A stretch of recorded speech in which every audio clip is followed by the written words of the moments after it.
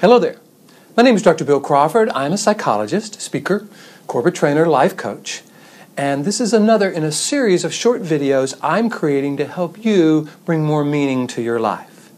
Today I want to talk about the subject of grief or grieving. And what I have found is in the West, this is not a subject we are very comfortable with. I married into a Greek family, and I just noticed how the Mediterranean culture seemed to really be able to let themselves go and feel grief. But here in the West, we kind of see crying or grieving as breaking down or falling to pieces or losing it. We try to stay strong for those around us. And I got to tell you, as a psychologist, as a life coach, that only makes the pain deeper and kind of elongates the experience of grieving. I have some personal experience with this. When I was 21, I lost both of my parents to cancer within around 6 months of each other. I was an only child, and I was also a male in East Texas, didn't know anything about grieving. I just knew I was overwhelmed by this pain that I really couldn't process, so I just shut down. I just stopped feeling altogether. And people would come up to me and say, "You're doing so well. You're being so strong." I was getting a lot of pats on the back for not feeling anything. And it wasn't until I got into my master's degree and PhD in psychology that I learned that not feeling grief is more the problem than the solution. Grieving is actually a natural, normal, healthy way of processing the loss.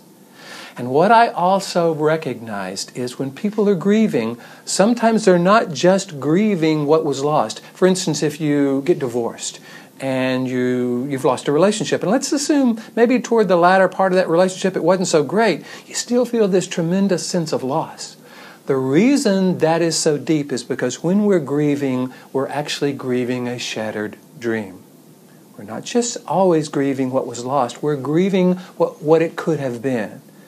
And as a kid, you never really think about your parents dying, certainly not when you're young. As a parent, if you happen to lose a child, boy, that is probably the worst of shattered dreams. But even a job, or this loss of childhood, or this loss of a sense of self or self-respect, all of those are shattered dreams. And if we can begin to see the grieving process, the tears are not our failure to cope. They're the body's natural, normal way of dealing with the loss. When I finally was able to feel that sad and cry for the loss of my parents for the first time in years and years and years, it felt really, really good to feel really, really bad. So I encourage you, if you're dealing with a loss or if you know someone who's dealing with a loss, have them get with someone where they can let go, where they don't have to be strong, where they can feel these natural feelings.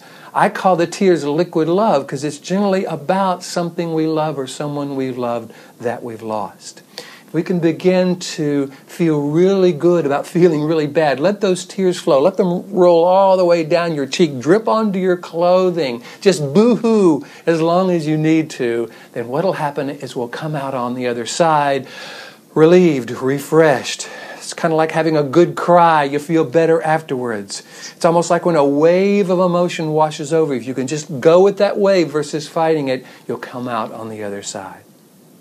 I hope this has been helpful. I try to keep these videos short. I hope if you or someone you care for is dealing with a loss, you can share some of this information with them.